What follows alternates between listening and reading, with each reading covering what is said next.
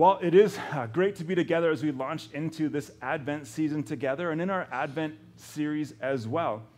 And so what we're going to do this year for these 4 weeks that wrap up on Christmas Eve is we're going to kind of settle in on one key anchor verse, and then every week from there kind of launch into another part of Scripture that sort of backs that up or helps us fill out the understanding of what that verse means. Again, just a quick reminder, our Christmas Eve service is 5 o'clock in the evening up at Silvertip. We won't have a morning service on Christmas Eve. So just evening, 5 o'clock, Silvertip. It'll be a great evening together there. And that's when we'll wrap this God With Us series up. And so this verse and the idea that comes with it is really one of the core concepts of Christianity. We want to set our minds on the idea and the power of the incarnation. And that's kind of a big theological term that means, as John wrote it in the beginning of his gospel, that God became flesh and dwelt among us, that Jesus was God and came to earth. And so the theme for the next first week is to just sort of help us understand it and grow in our understanding of what that means, that the Word became flesh, that God himself took on humanity and is God among us. So let's jump in this series and message about the presence of God. And here's the verse that we'll come back to week after week. It's Matthew 1:23. Matthew writes for us in that verse, "See, the virgin will become pregnant and give birth to a son, and they will name him Emmanuel," which is translated God with us. Now, if you've been following Jesus for probably any length of time, I think it can be really easy to believe that God is with us when things are going well, right? When the sun is out, when you're on the mountaintops, we're in Canmore, so either literally or figuratively, when you're up on a mountaintop, when things at work are going well, parents of young kids, when those kids sleep through the night for the first time, you know that God loves you and his face is shining on you. When you get that nice, close parking spot on 10% Tuesday for groceries, you just know that God is with you, right? Those mountaintop times, it's really a lot easier to know and maybe grasp that, yeah, God is with me. Things are going well. God is smiling on me. But we know that's not the case all the time, right? Life isn't always good. Sometimes it's much more difficult to sense that God is with you. There's times in our lives that are nowhere near that mountaintop time. And instead, we feel like the mountains are rising up around us and just burying us even in the valley.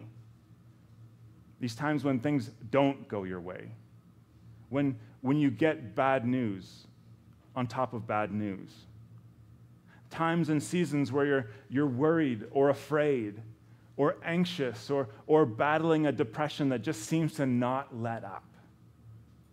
And so today we want to talk about God in the valleys, which I think is also a nice segue into surviving the holidays Tuesday evening. Another interesting thing about thinking about mountaintops and valleys is sometimes we can kind of be living in both places at once. We can have one part of our lives where it does seem like God is with us and everything is going well, but then there's this lingering thing that just tries to drag us down into the valleys. Parts of our lives where we do feel like God is smiling on us, and others that just the weight seems crushing. And so as we head into Advent and Christmas season, often these two kind of lives or parts of our lives can clash, our mountaintops and our valleys. We start to hear on the radio the familiar songs that tell us, it's the most wonderful time of the year. And yet we have dark clouds brewing because there's a weight of some other part of life, whether it's stress in the family, whether it's financial stress, whether it's the burden of exams or something coming up. We've got these dark clouds looming, and we've got these two things happening at once.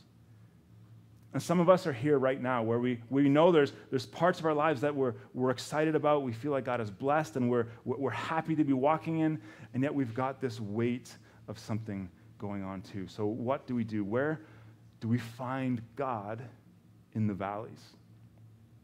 We want to go to Scripture always when we want to wrestle through these things. And it's interesting, when we look at the Bible, the valley is often a symbol of many things. It's a place that can represent lots of different things. Often in the Old Testament, that's where battles took place, in the valley. And some of us may feel like we're not in a literal battle right now, but we are battling. It can represent the valley, or this talk of going through the valley or being in the valley can speak to seasons of depression. It can speak to seasons of loneliness. But interestingly enough, the valley is often where the best growth takes place.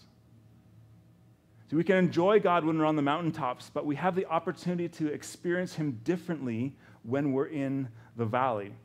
One pastor that I follow online, and I've read a lot of his stuff and listened to his podcast, I don't know how many times I've heard him say this, but he says, we may enjoy God on the mountaintops, but we get to know God intimately in the valleys. We can know Him and enjoy Him when things are good, but there are just some things we cannot experience, some parts of who God is and how He relates to us and what He wants for us that we just can't understand and experience until we hit the valley. So if you have a Bible this morning, I'll invite you to open to Psalm 84. We're going to springboard from our core verse or our anchor verse in Matthew 1 back into the Psalms in Psalm 84. And if you get there and you look at Psalm 84, you might see that it's titled a psalm of those who are longing to be with God, longing for God's house. And there's a couple of verses in here that we're going to key in. We're actually going to kind of skip the first chunk and jump in at verse 5. Let me read it for us. The psalmist writes, or the sons of Korah write, happy or blessed are the people whose strength is in you, God, whose hearts are set on pilgrimage. As they pass through the valley of Baca, they make it a source of spring water. Even the autumn rain will cover it with blessings. They go from strength to strength, and each appears before God in Zion. There's a key place in these verses. The valley of Baca. It's a place that people pass through, and so we want to kind of focus on that a little bit. What is this place? Well, chances are the place is actually named after a tree, the balsam tree. Linguistically in the Hebrew, these two words, Baca and the word for balsam, are pretty similar. And this is a tree that would ooze sap, one of those that you hate to walk by and then lean on, right? Because then you're stuck. But people would see this oozing tree, and they would call it the weeping tree because it looked like the tree was crying. And so depending on your translation, even as you open up to Psalm 84, you might not see the valley of Baca. You might see one of these other things. You might see it as the valley of tears, or the valley of weeping, or the valley of loss. And also, anytime you see a valley in the Bible, you also see a place that was dangerous and inhospitable. There's often thorns and wild animals and robbers and thieves hiding in the valleys. It was often very difficult to get through the valleys. But look at how this section in the Psalms, starting at verse 5, starts out. The psalmist writes, blessed are the ones whose strength is found in you, God. So it's important to look at the source of our strength. Now, if you're here with us and not yet a follower of Jesus, first, thank you for being with us. I'm so glad that you're here. But if you don't know God, when you come to a point in life where you just say, that's it, I have enough, I can't do this anymore, I'm overwhelmed, I'm exhausted, there's not enough in me to cope with all this, there is a sense in which you're exactly right. All you have is what you have. And there's times when it's just not enough. Now, if we follow Jesus, we believe there's actually a strength that goes beyond what we have. There's a strength that we can access that comes from God Himself being with us. And that's why the psalmist can write, blessed are those whose strength comes from you. It helps us to have that blessedness, that happiness in our lives, that real deep sense of understanding and knowing who we are. It doesn't come from in us. It comes from Him. I do also need to say that just because we're following Jesus, that doesn't mean we'll always feel like we have enough. It doesn't mean that we'll always remember that we can lean on God for our strengths, that we also have to keep looking out for that strength. And I know from recent firsthand experience that when things aren't going well, it can be really easy to start feeling, when things are going well, it can be really easy to start feeling like, hey, I've kind of got it all together. I've got it all under control. Things are smooth. Things are just great. Yet sometimes we actually need God to humble us a little bit, to remind us where our strength comes from. There was a point for me just a few months ago even where I found myself that kind of internal monologue saying, I'm not okay. I'm at the end of my strength. All the things that I'm trying to hold together, the plates I'm trying to spin, whatever else, I can't do it anymore. I can't keep going on like this. And I shared it with a few people who were close, and they prayed for me and encouraged me. And over the next couple of weeks, I took some time to just evaluate why I was trying to keep all these plates spinning and where I was putting my time and energies. I spent time to pray and reflect and to go see a counselor and go see my doctor. One of the things that helped start carrying me through to this point of healing, which I'm getting closer, but it's still a progress, was this quote I read in a book by Sean Nemechek. He said, burnout happens when our inner life with God is no longer able to sustain our outer work for God. I'd picked up this book a while back and then finally started reading it, and it was, I think, page 5 where this quote was. And I was like, well, that was worth the price of admission right there. So often the problem when our lives feel like they're starting to fall apart is that our time with God isn't enough. We haven't been there enough. We haven't gone to Him enough. We haven't looked to the source of our strength enough to carry the weight of all the things we're trying to do. In my case, I actually regularly need to be reminded that I'm finite, not infinite. I only have so much to give. I have got limits. I need rest. I need to be replenished. I need God for that. I need to keep praying even at nights. One of the things I'm trying to remember to pray is that, okay, God, I got to go to bed. It's late, I'm tired, I'm done. You got to take care of things until I wake up. And just that small shift off of me onto God, I think can be really life-giving. Blessed are those whose strength is found in God. Notice what the psalmist doesn't say here. He doesn't say, blessed or happy are those who make it on their own. Blessed or happy are those, or fulfilled are those who pull themselves up by their bootstraps. I actually don't know what bootstraps are. Maybe if you're wearing Blundstones, you've got bootstraps, right, to get them on? That's maybe we're trying to get back to that. Blessed are those who make people think that they have it all together. That's not what it says. It doesn't say, blessed are those who are really, really focused and efficient and determined. No, it says, happy are the people who know that their strength is found in God.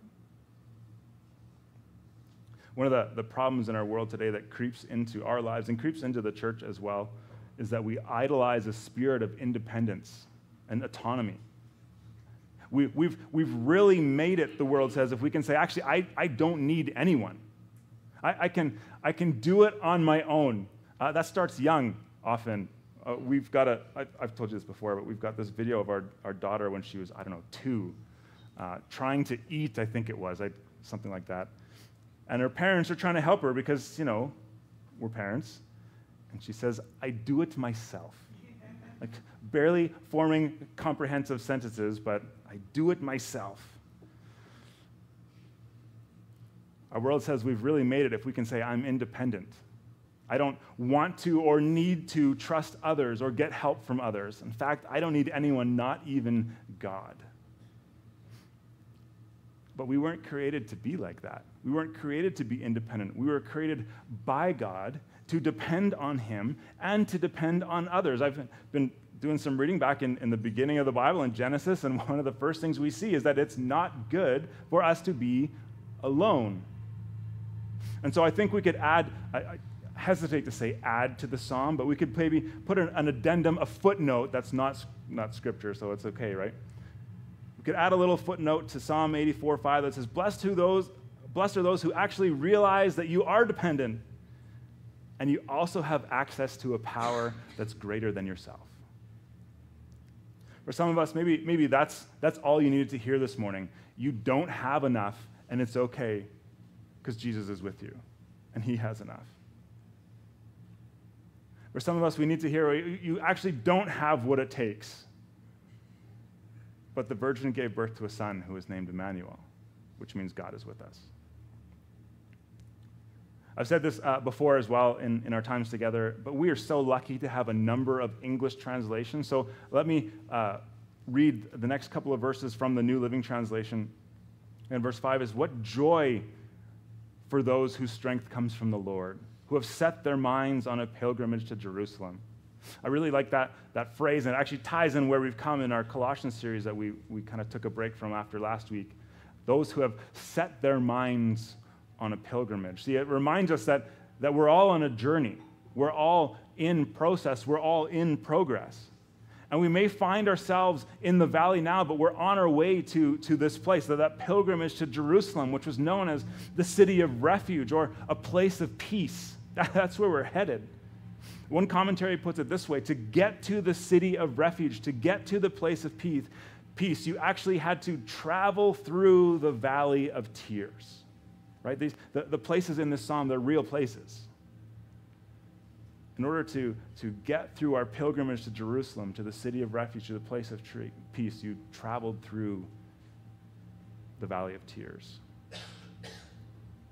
I think the thing is, in order for us to really appreciate the presence and power of God in our lives, we actually need to go through the valley. Another writer says this: for so many, the valley is the pathway to the place of peace. We've pushed through the valley, and we're on a pilgrimage. And that's what the psalm says. Blessed are those who set their minds on that pilgrimage to God. Because what you think about matters a lot.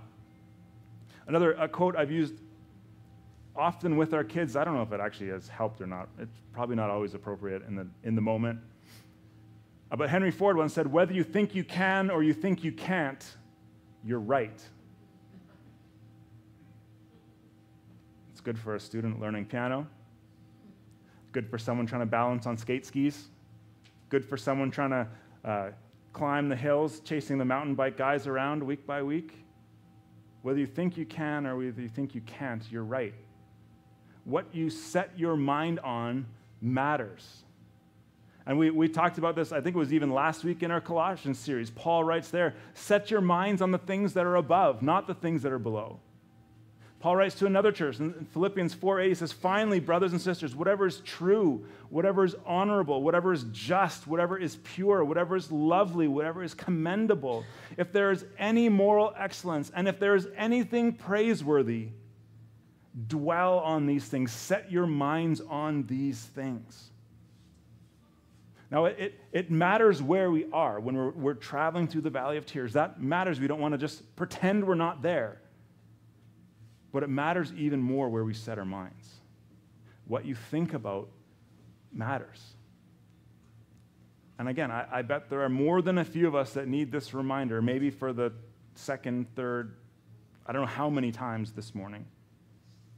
But when we're in the valley, because the valleys come, when we're in the valley, it's really easy to keep our eyes focused on those current circumstances, have those blinders on that just keep our head down and looking at the mess that we're in and the hardship we're in and the hurt and the pain and the anxiety, all the things.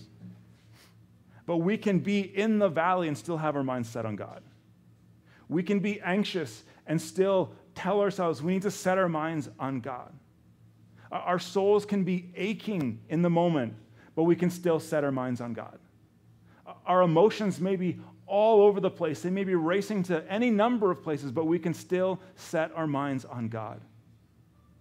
And there may be too much to do this Christmas season and too much pressure and too many things coming up in the next few weeks, but we can still set our minds on God.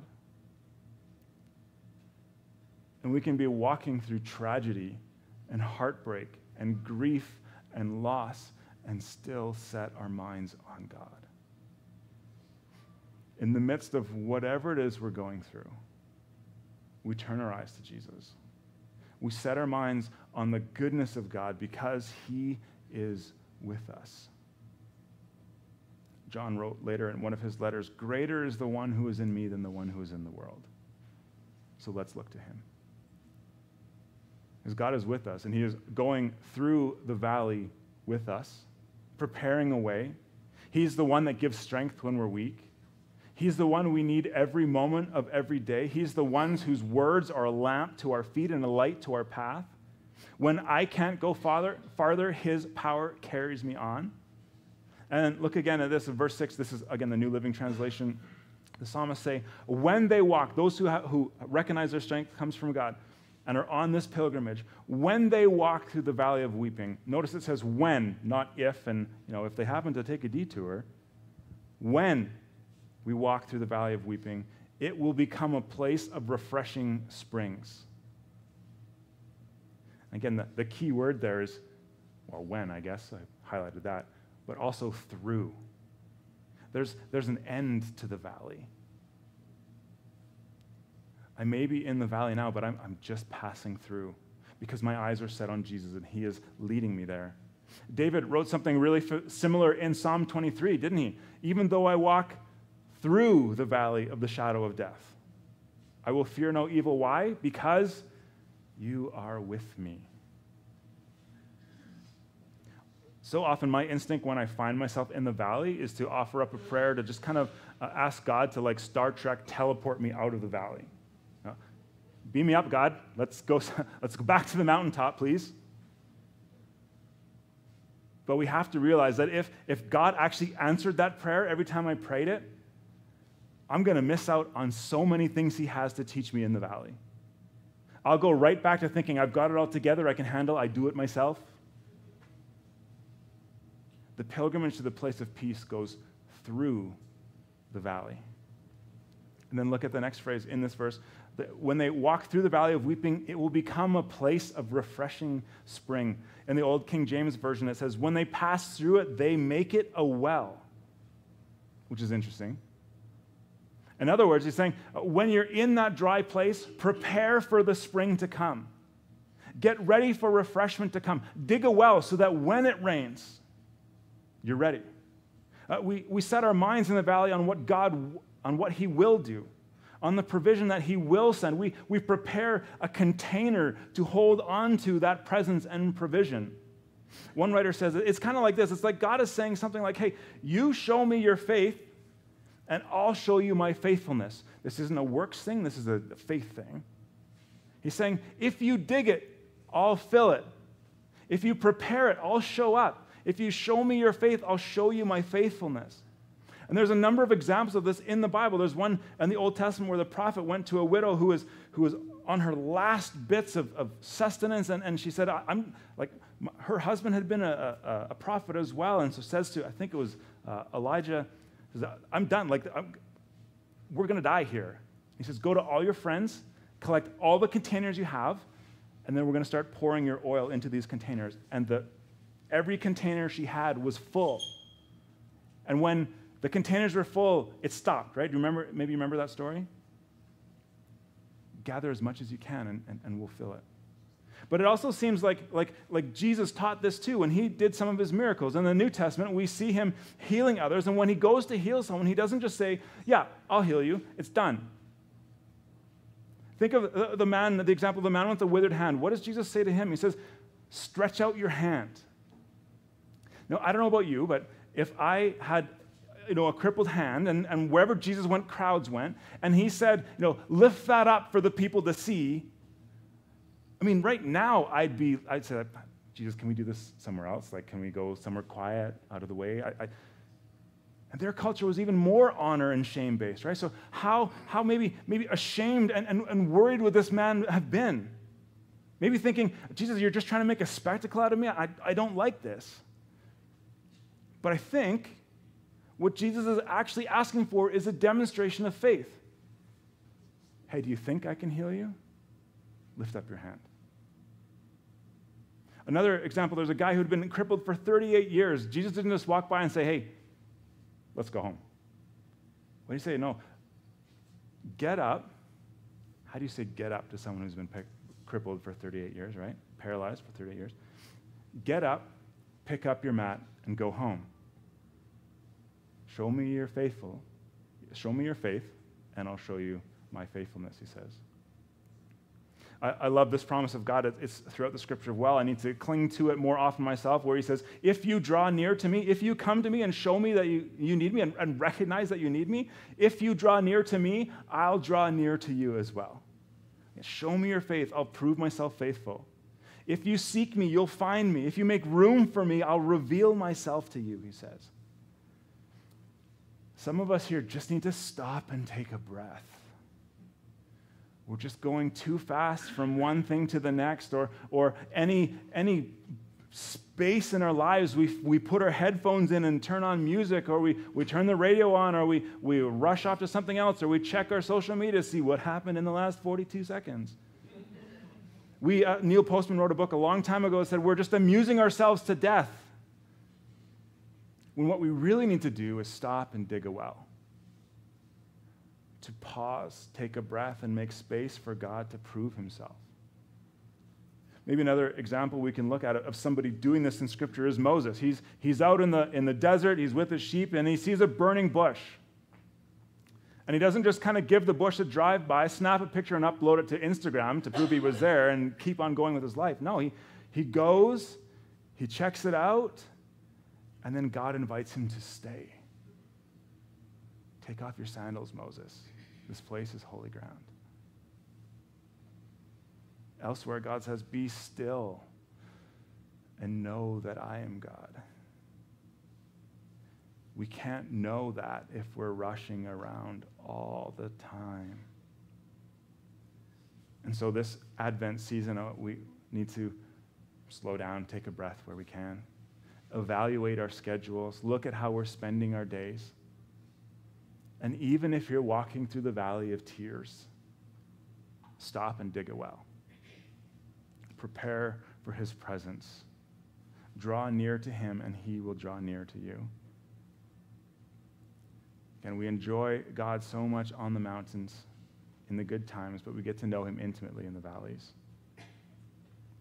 And here's kind of my parting hope that we would all understand. That God never promised us that we wouldn't go through the valley.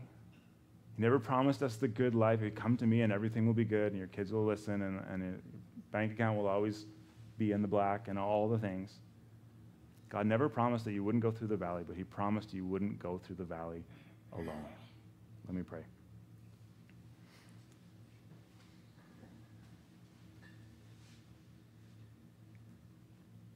Jesus, thank you again for this season where we get to stop and hopefully slow down a little bit, catch our breath, and look at what you've done for us. Behold, the virgin will conceive a child, and she will give birth. They will call him Emmanuel, which means God with us. We've talked this morning about a few different places in Scripture where you showed up and showed up to people and did amazing things. And even now, as we're praying, I'm reminded how you told your disciples that it would be better for you to go. It was better for you to go through the cross, because then you'd be able to send the helper, the Holy Spirit to us, so that each one of us, as we put our hope and our faith in you, we actually have the indwelling Spirit of God in our lives. I pray that we would remember that. I pray this week, maybe even today, maybe even this afternoon, that when things start to speed up and we're not sure how things are going to go, that we would be reminded of this passage in Matthew, but also Psalm 84. Happy are those, blessed are those people whose strength is found in you, who remember that we're on a pilgrimage, we're on a journey to the place of peace, the City of Refuge.